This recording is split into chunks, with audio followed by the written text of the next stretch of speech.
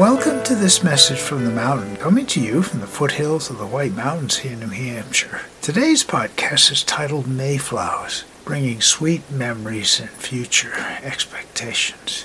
Mayflowers are one of the earliest beautiful smelling flowers that I can remember. My mother had a favorite patch down over the bank by the bog where we lived, and she would produce these beautiful fragrant little flowers in this special time, late April, early May. And we're fortunate here on the mountainside. The soil is right for mayflowers, and we have a long patch of them, actually along the side of our drive, as well as up bordering the lupin field.